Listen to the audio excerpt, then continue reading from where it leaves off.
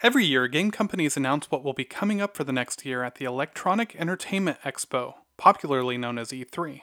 This year, it's an all-online event. E3 for this year ended yesterday, and there were a lot of announcements. Microsoft had a 90-minute presentation where they featured new entries in several of their popular series, including Halo Infinite, Forza Horizon 5, and a new Elder Scrolls game.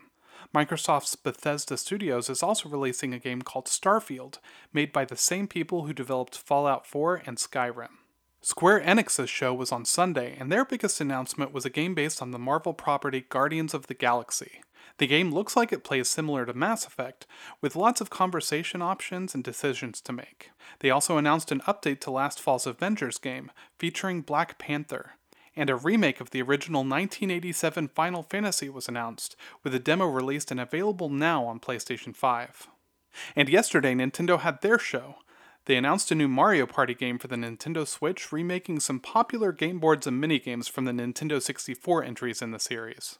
Also on the way is a new Metroid game called Metroid Dread, which is the first traditional entry in the series in almost 20 years. And the capstone of the presentation was some footage from the sequel to 2017's The Legend of Zelda Breath of the Wild.